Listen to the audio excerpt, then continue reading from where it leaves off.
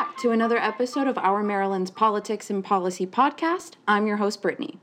We're joined today by Delegate Dereck Davis to learn more about the work he and his colleagues are doing in the General Assembly, particularly with the legislative session fast approaching. Since being appointed as chairman of the Economic Matters Committee in 2003, Delegate Davis has been instrumental in efforts to pass a number of critical policies. Included in these policies is the Healthy Working Families Act, which sought to expand paid sick leave protections for working Marylanders. While the bill was initially passed in both chambers of the legislature, Governor Hogan eventually vetoed the bill.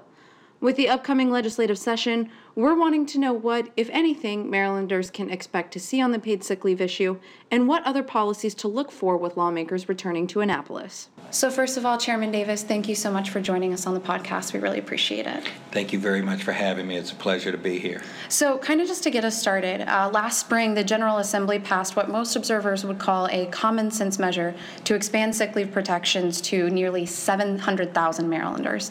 And the bill came through your committee, so you played an important part in crafting the bill and getting it through the House of Delegates. So can you tell us about the work that went into the bill and how it's going to make a difference for working Marylanders? Thank you for that question.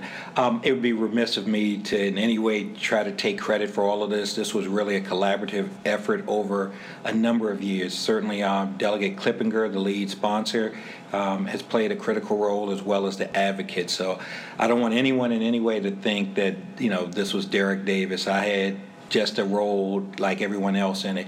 That being said, as I mentioned earlier, this was, maybe 4 or 5 years in the making. It was, while everybody agreed that we needed to have this, or most everybody agreed that we needed to provide some sort of leave for workers when they get sick or have other things come up in their lives, the devil is in the details. And so it took a lot of back and forth over a lot of years. And then the House of Delegates actually passed the bill during the 2016 session. But the Senate, we had to get them there. They weren't quite ready yet. And it all came together earlier this year, the 27th session. And we're ready to go. We believe that we've passed a good bill that's going to benefit Marylanders, and we're excited to bring this benefit forth. And as you mentioned, the bill not only passed, but it passed by a veto-proof margin in both chambers of the legislature earlier this year. But Governor Hogan vetoed it anyways, and he actually appointed a commission that didn't hold public meetings and announced a compromise that he now wants the legislature to consider. So when you look up compromise in the dictionary, it's defined as a settlement of differences by mutual concessions. So that would imply that the governor and his team worked with you to give a little and get a little in developing his proposal. So is that what happened? I think a lot of people define compromise differently. I know in my house, compromise is defined as me saying I was wrong and my wife was right, and that's how we compromise. But in all seriousness, yes, the governor did put together a commission that a team of his advisors and staff members to take another look at the issue. And I do believe that he reached out to some degree. I'm not sure exactly what that was, but I know that they made some overtures. But the bottom line really is this, and we have differences of opinion now. A lot of the advocates, and rightfully so, feel like they've already compromised on this issue. What they proposed 3 or 4 years ago, matter of fact, even what we passed in the House of Delegates last year, there have been compromises on top of compromises. I think there just comes a point in time, and the legislative process has to take hold. I don't think we meaning the legislature and the administration, are ever going to see eye to eye on this in terms of the details, all of the details. We agreed, and we're glad the governor agreed that this was certainly something that would benefit Marylanders, and so we reached an agreement on that particular point. But once you start delving into the details of it, we just had a philosophical difference of opinion. One of the problems I guess we had with the governor's bill, at least initially, was the amount of money it was going to cost to the general fund, because his bill had a provision in it that dealt with tax credits, and it would have been a $60 million hit to the general fund. And that's just not a theory, that sort of effect. And so with that kind of hit, we'd have had to cut something else. And, one of our biggest ticket item is education. Not saying that it had to be that, but that is the big ticket item that we have. So I said all of that just to say it's unfortunate that we all couldn't be on the same page and agree to something. But we had the same general concern for the citizens, and you just get to a point where you have to agree to disagree, and we felt the House plan was superior, and so we're ready to vote. Right, so looking forward to the upcoming legislative session, what should people be watching for on the paid sick leave issue? On the paid sick leave issue, I think, to be perfectly honest, the people should be watching for the Senate. The House, we passed a bill with votes to spare. I think one of the advocacy groups on the issue, they doubled back not too long ago, and there's still a strong commitment for an override, quite frankly. I think it was somewhere between 85 and 88 votes that have been committed a second time, if you will. So the House is solid and ready to go. The Senate, I think it passed with the bare number of votes to override a veto. So if there's just one person that changes their mind or is absent or whatever the case may be, then that would fail. So if you're asking me what should the folks watch for, I think the action is going to be in the Senate on this issue. In the House, we'll have our debate, but at the end of the debate, I think both sides know where the votes are there. So the action's in the Senate. So the legislature is likely to override the veto, which means 700,000 Marylanders would have had to wait for paid sick leave coverage while Governor Hogan played games. I know that we can't expect you to get inside Governor Hogan's head, but what exactly was the point of this exercise? It's probably better for me not to given the role that I play down here, to question anyone's motives, so I won't do that. What I will say for those who are concerned about the delay in the benefit, that the House and Senate, we were cautious of or mindful, maybe that's a better word, of the impact it would have on our businesses, and we wanted to be as balanced and as fair as possible. So we actually delayed the implementation date of the bill until January 1 of 2018. Assuming the veto override occurs on the second day of the session, I believe according to the Constitution, it's 30 days after that before the bill can become law after an override. So the net effect is that, fortunately, the benefit wasn't denied for 9 months or longer, but the net effect is that it would have been a 6-week delay. So we didn't,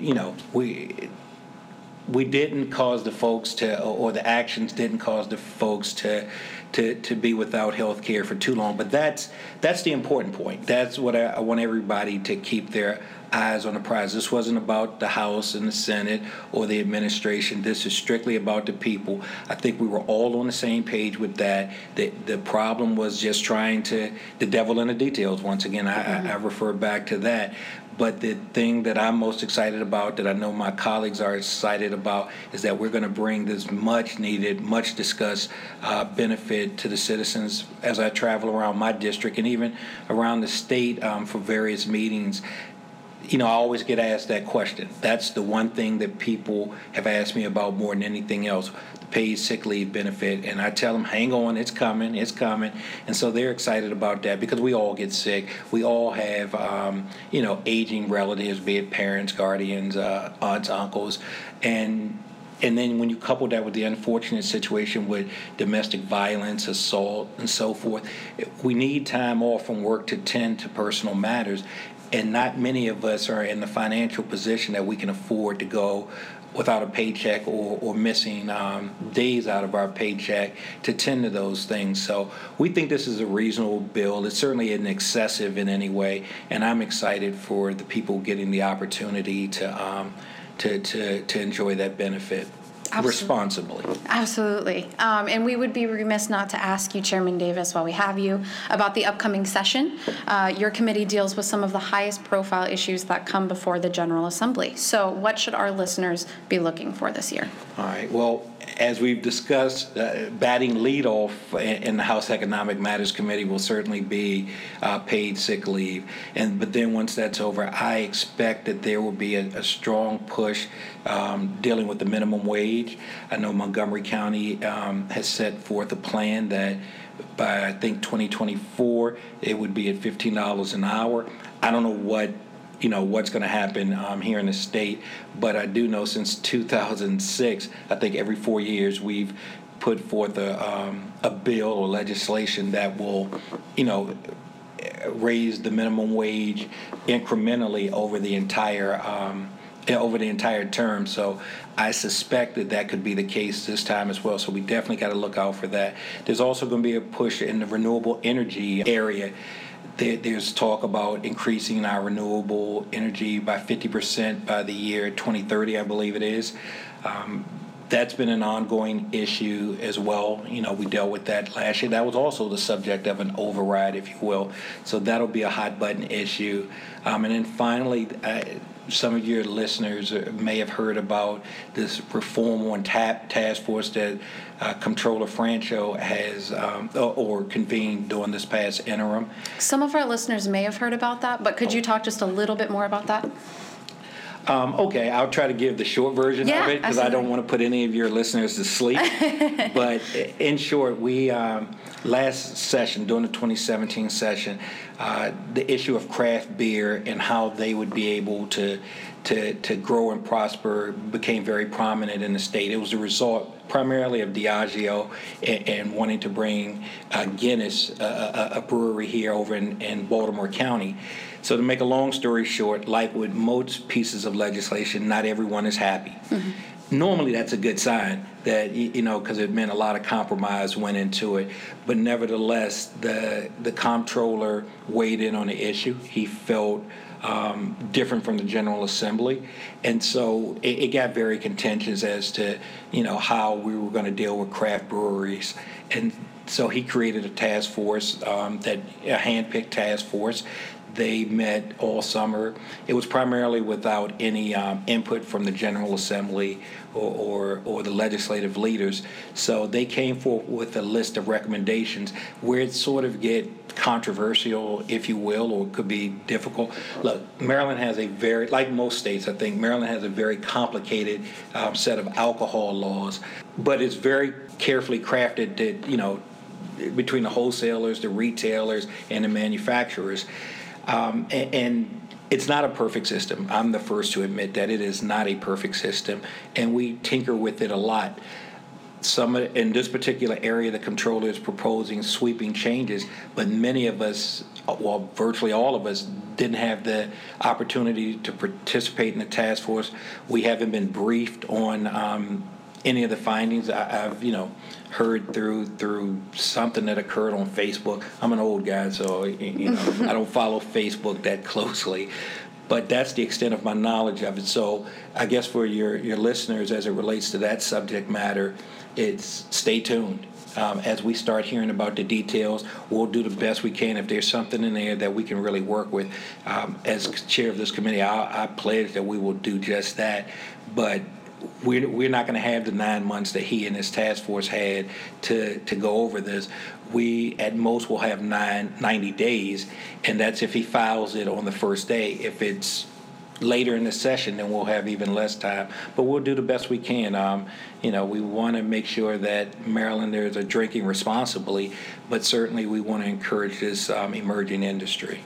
Absolutely. Well, Chairman Davis, we really appreciate you taking the time, and I know our listeners really appreciated hearing a little bit more about what to expect in the next legislative session, and we'll certainly be keeping an eye out for all the issues that you mentioned. Everybody's welcome in the House Economic Matters Committee. We'd love for you to come down and see all the wonderful work we're doing on behalf of Marylanders, and thank you once again for having me. You can join us again in 2 weeks for another episode of Our Maryland's Politics and Policy podcast. But in the meantime, you can also keep up with us on Facebook, Twitter, and on our website at ourmaryland.us.